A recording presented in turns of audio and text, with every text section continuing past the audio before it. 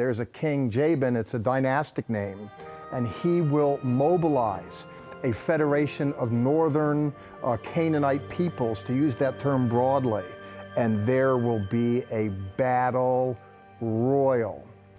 Joshua had to face the ultimate foe before obtaining victory. How did he succeed? Find out today on Our Jewish Roots.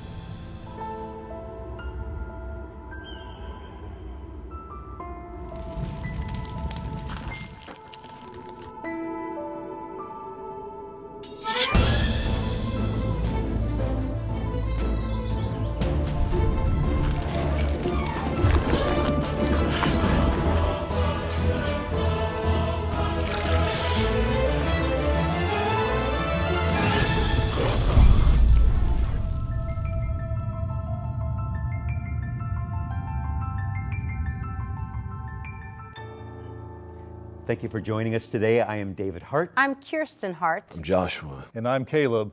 Bruchim habayim. Welcome, friends. Welcome. Guys, this week, I love a good villain in a story. Now, not for the sake of it being bad, but I love to see what happens to the villain when he faces off with someone good. I mean, this is really good and evil. Yeah. This is good guy, bad guy. Yep. You know, the word graige is out. I don't know if you've heard that. Graige, no, We've been painting walls at our home, and one of my favorite colors is graige, because it's not really dark, it's not really light, it's kind of right in the middle. But this story is not graige, it's black, it's white. That's it's right. good and evil. And that's not a popular message today, guys. People don't want to know that there's good and evil in the world. They want to live in that relativism, that gray zone. Just like modern superhero movies, all the bad guys are just misunderstood villains. You know, there's no real evil in the world, but there is real evil in the world. And this King Jabin is a bad dude, and he gathers this coalition of all these kings of the northern front for this final conflict against the Israelites. And we know God is going to be on the side of the Israelites. He always will be. He always will be. I think about Hollywood making evil look like, it's okay, everything's good. Yeah. No bad, no evil. But that's not the case with God. Yeah. And we want to be on the side of good, on the side of the Lord every time. God gave the nations a chance to repent, but they chose not to, and this is their downfall. That's right. Right now, let's go to Dr. Seif's teaching on location in Israel.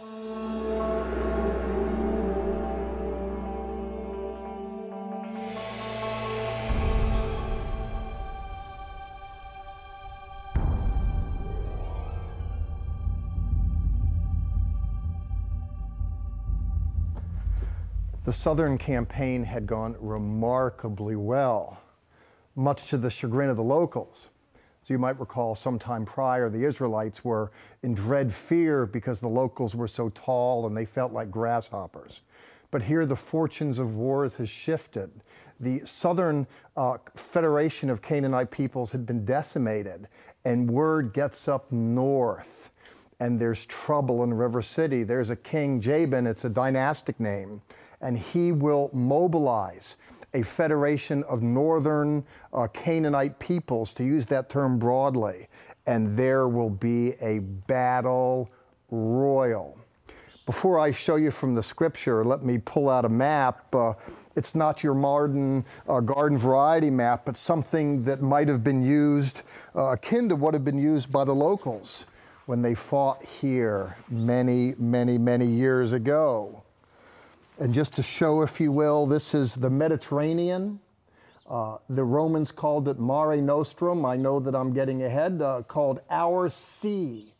And the reason why I mentioned it is that Jabin here at Hatzor was so famous that ancient documents inform of political alliances that he had with the states out into the sea, Phoenicians, the Cretians, in Cyprus, and he was well connected politically, as I noted earlier, with all the peoples round about, and he is going to mobilize his energies to hold at bay these encroaching Israelites that are there with a sense of a divine mandate that God has spoken to Moses and directed them onward, and Joshua is going onward. We're going to hear from Amnon Ben-Tzur, professor at Hebrew University, who's going to talk a little bit about Hatzor, and then I want to talk a little about the tribal area round about, and then open up the Bible to consider the story. we have a huge destruction of the Canaanite city. Wherever we dig, whether it is on the Acropolis, whether it is in the lower city, the Canaanite period ends with a huge destruction, sometimes more than a meter of debris. Ashes, wood, bricks, fallen bricks, mutilated statues, and the like, which indicate, first of all, that the disaster was human-made. It's no earthquake, because no earthquake will mutilate the statues in a systematic way. So it was man-made, and by now we can narrow it down to about the middle of the 13th century BC.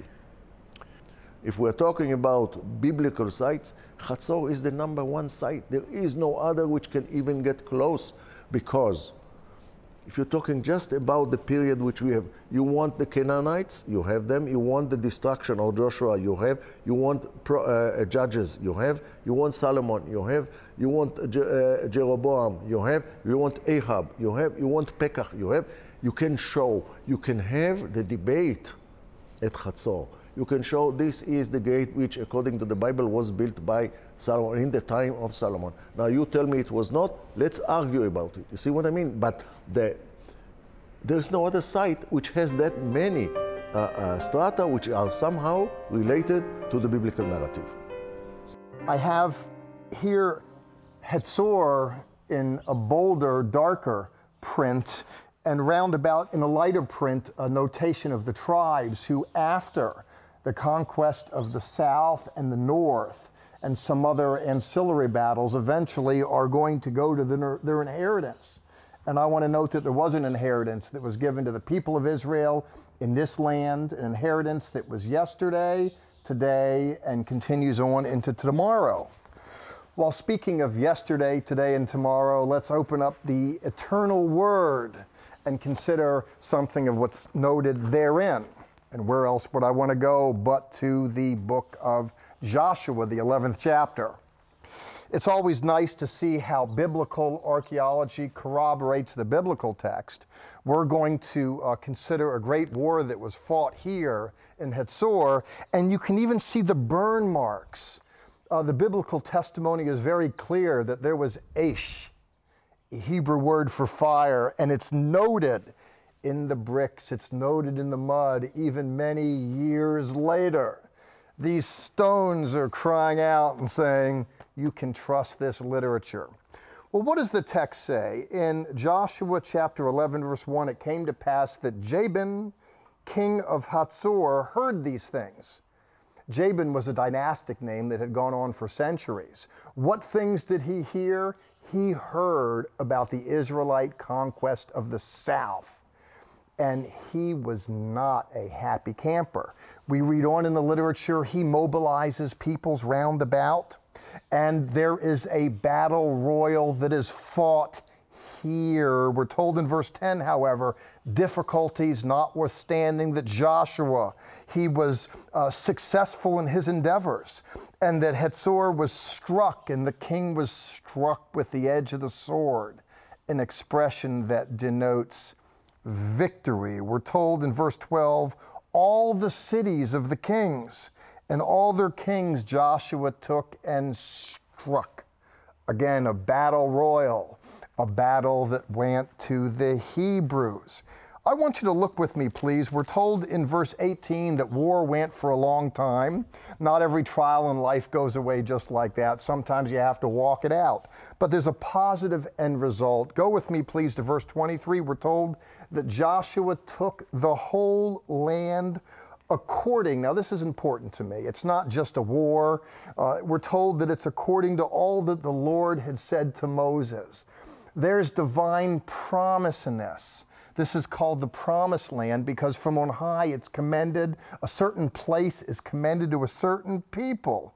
We're told because the Lord said to Moses, and Joshua gave it as an inheritance to Israel according to their divisions. What do we note from the biblical text? We note that there was a battle royal that raged, and we know that it went to Israel. And it wasn't just the good fortunes of war, but rather it's God himself leading a particular people to a particular place to accomplish his particular purposes.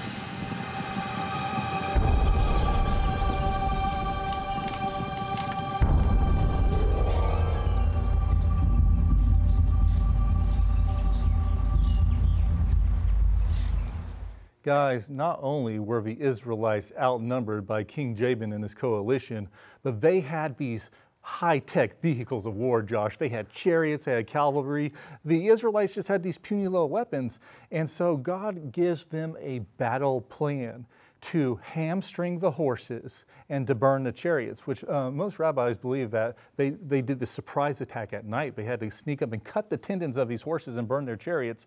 And then it set the armies of the wicked into disarray. They were fleeing toward their cities. It says Joshua himself conquered Hatzor, he burned it with fire, and they took all these cities down and they obtained victory. It was a long time coming. You had 100-year-old Joshua at this point after fighting 7 years, but they swept up all these kings in one fell swoop. It was amazing. After the 7 years of fighting, the Bible declares that Joshua conquered 31 of those Canaanite kings that he faced. Yes. I don't know how many kings y'all guys have destroyed. 31's a big deal. And God finally says, you know what, Josh?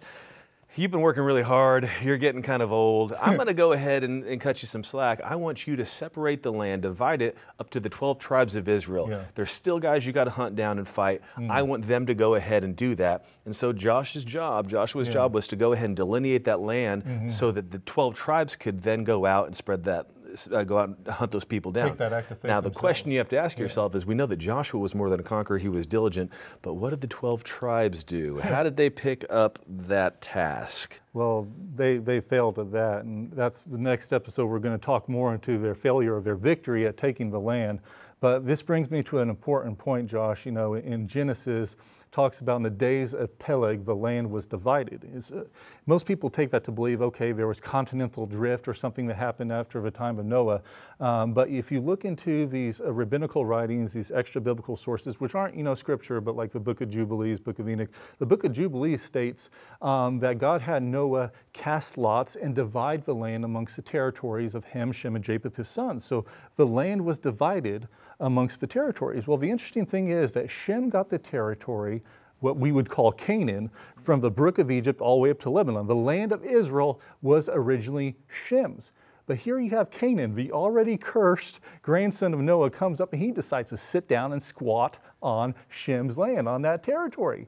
And thus when God called Abram out of Ur of the Chaldees to the promised land, he was just returning the land that was rightfully his.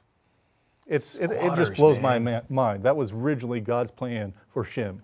Well, he had a lot of plans for him, and there was a lot of weird things that went on with the squatters. But let's find out exactly what happened as we cut back to see this delineation to the 12 tribes. Canaan has proven to be everything promised by Adonai. Just as lush as it was when Moses sent Caleb and me to scout the land.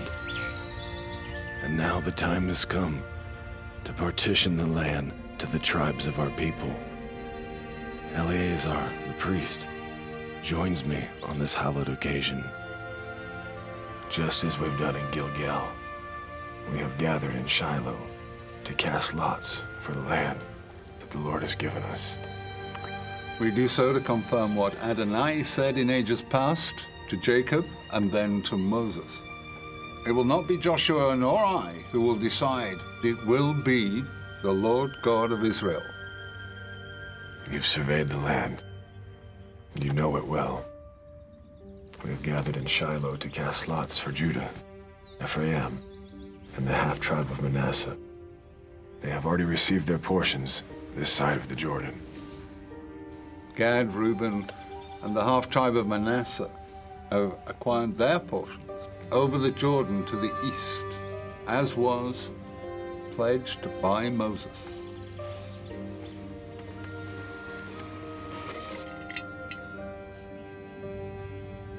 Benjamin. The land between Judah and Ephraim.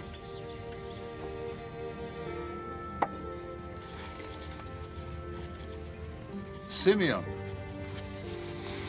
The land within Judah, with the cities and villages encircling Beersheba.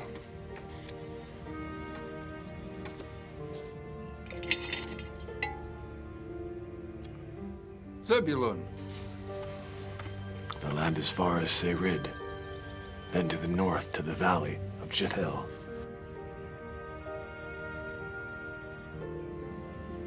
Issachar.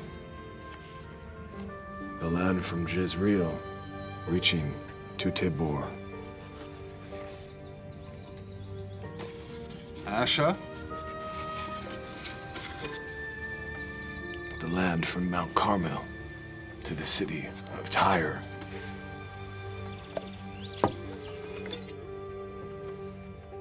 Naphtali?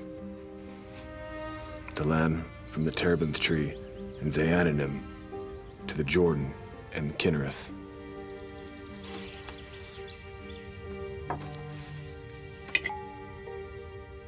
And Dan? The land from Zorah to Joppa.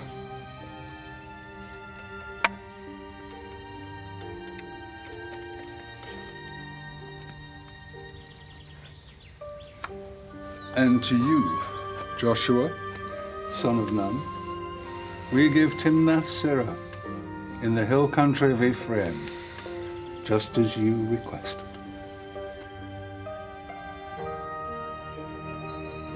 It was a dream come true. His mission complete, Joshua would spend the last few years of his life in the green heartland of Israel, within the boundaries given to his tribe, Ephraim. We've come here to Shiloh many times before, as it is such an important biblical site. And this time, especially because it's central to the very land allotted to Joshua. It happened that the Lord blessed the land with rain on our visit, so we found shelter within some ancient ruins, while outside it poured. Everyone in Israel prays for rain. And I'm good with that, but I say, Lord, why today here in Shiloh, where we have a special TV program?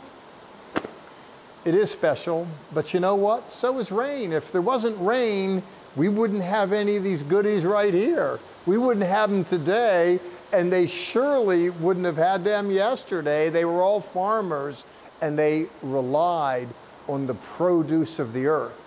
In fact, mayim, the word for water, is related to the word shamayim, or heavens.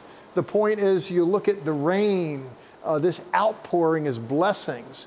Even in biblical literature, we talk about the outpouring of the Holy Spirit. Lord, pour out your blessings, and it's water language.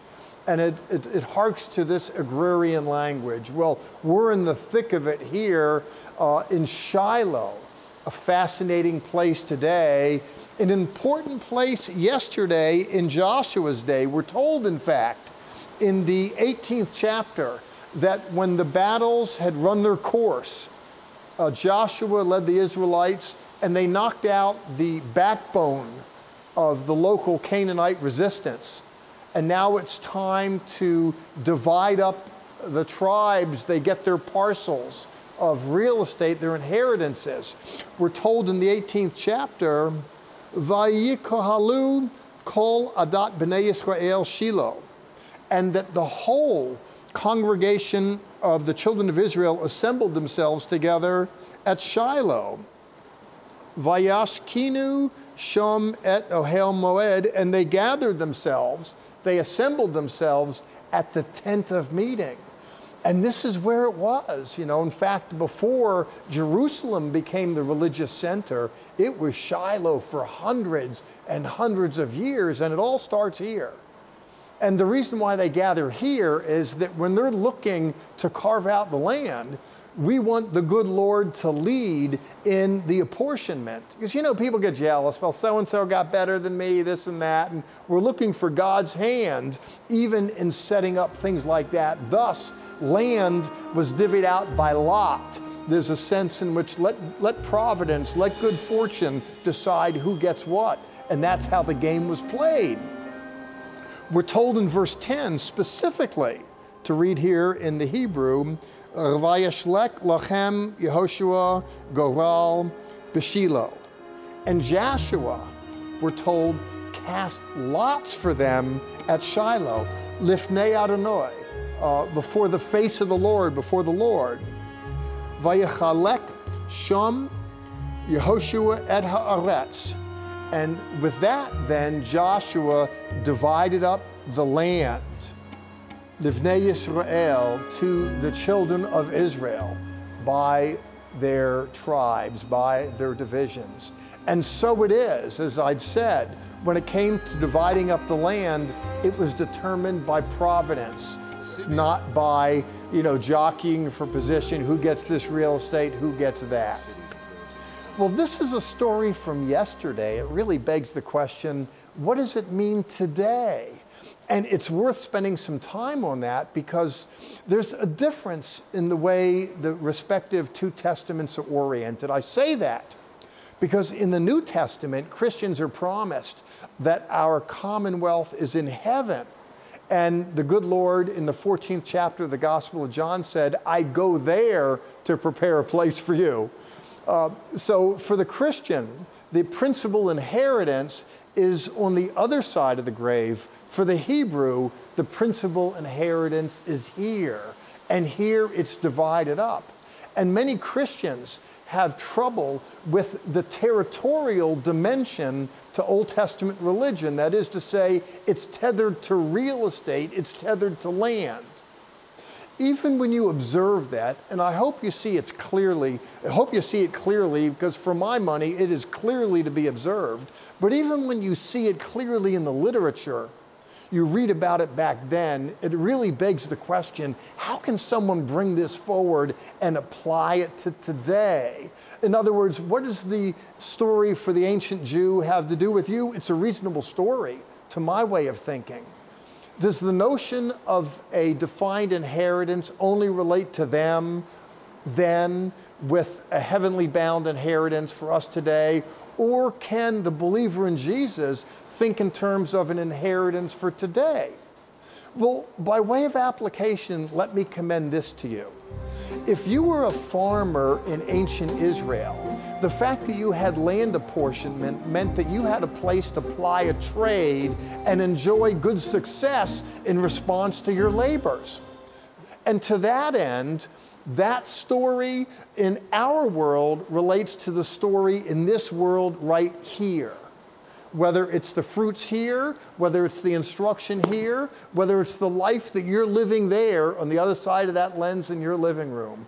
Can God lead you to a place where you can make a difference and carve out some space for yourself in life to enjoy good success in life? I think, friends, the answer to that question in no uncertain terms is yes. There's a good God. In fact, in the New Testament, Jesus says that he'll lead us. He's a shepherd who leads us to pasture. And we hear his voice behind us saying, this is the way, walk in it. Friends, walk with God. And you, like the Jew back then, you today can find your place in your promised land. And you too, like Joshua, can be more than a conqueror. I love what Jeff says here. He's absolutely right. God has a plan, a promise, a territory for his sons and daughters. And 99% of the time, there's a squatter there named Satan who is waiting to try to convince you that it's not yours, that God did not have good plans for you or anything for you, and you have to fight. So many times we get discouraged and we say, God, I thought you had a plan for me. I thought that you had place for me. Why is this happening to me? But he says, stand up and fight. He says this to Joshua in this story, and he says this to you. It is your responsibility to stand up and to claim the territory that God has for you, not to back down to what the enemy does or the plans that he has for you or the shots that he takes against you, because that is your promise. The plan and place is very interesting. Don't we all want a plan. We all want a place. Yeah. And it's so hard to look at the Middle East right now with people, say the Palestinians, okay, that have been there for a long time. They're saying, this is our land. And the Jewish people in 1948 on are saying, no, this is our covenant land. Yes. So the Palestinians are saying to the Israelis, you all are the squatters. Yeah. You think you can occupy this land, it's ours. Which we know biblically is not true. Interesting, our friend Shaul explained to us that Palestinians, comes from Philistines, that term, which actually meant invaders. They were seafaring invaders. So when Palestinians go around and say, I'm a Palestinian, I have a right to land, they're just saying, we're invaders. We're taking over his land. It's a spiritual, I think, declaration of that. But in all honesty, Palestinians, most of them were refugees from Arab nations that were kicked out, that were being annihilated. They came to Israel. They were accepted with open arms. Yasser Arafat, one of the famous PLO terrorist heads of the Palestinians, he was Egyptian-born. He wasn't, born and raised in the land. There's always been a small presence of Jewish people in the land throughout history, even after 70 AD when they were scattered. And you see throughout history that, there was occupiers over the Jewish land. Rome occupied Jewish land, and the Emperor Hadrian renamed Israel Palestine as a mockery to them in connection to the Philistine people. And so that term, you had the Crusaders come in, the Ottomans, the Muslims. And so, yeah, there was a small Arab presence that was there for a while. But all these people that had held Israel under their dominion, they were the occupiers. They had their own home country, but this was God's country that he gave to the children of Israel. And I think what is fascinating, every time that we go on tour to Israel, there's new discoveries proving who the land belongs to. Yes. And some of those discoveries are literally just inches below the dirt. Every time that we go to Israel, we see new things that have been uncovered literally from the dirt that prove whose land it is. We would love for you to go with us to the actual covenant land, the land of Israel, and see these proofs. That's not good English. See the proof that God's land is called for the Israelis and his hand is on there. So come with us. We go 2 times a year. I also just want to say, guys, we are finishing up this series. So excited to have you all, not just as guests, but at this table every time. And we couldn't do it without your help. We ask for your financial help to keep us going weekly, to hear the insight from these Jewish guys right here. It's time to go right now, so we end with Sha'alu Shalom, Yerushalayim. Pray for the peace of Jerusalem.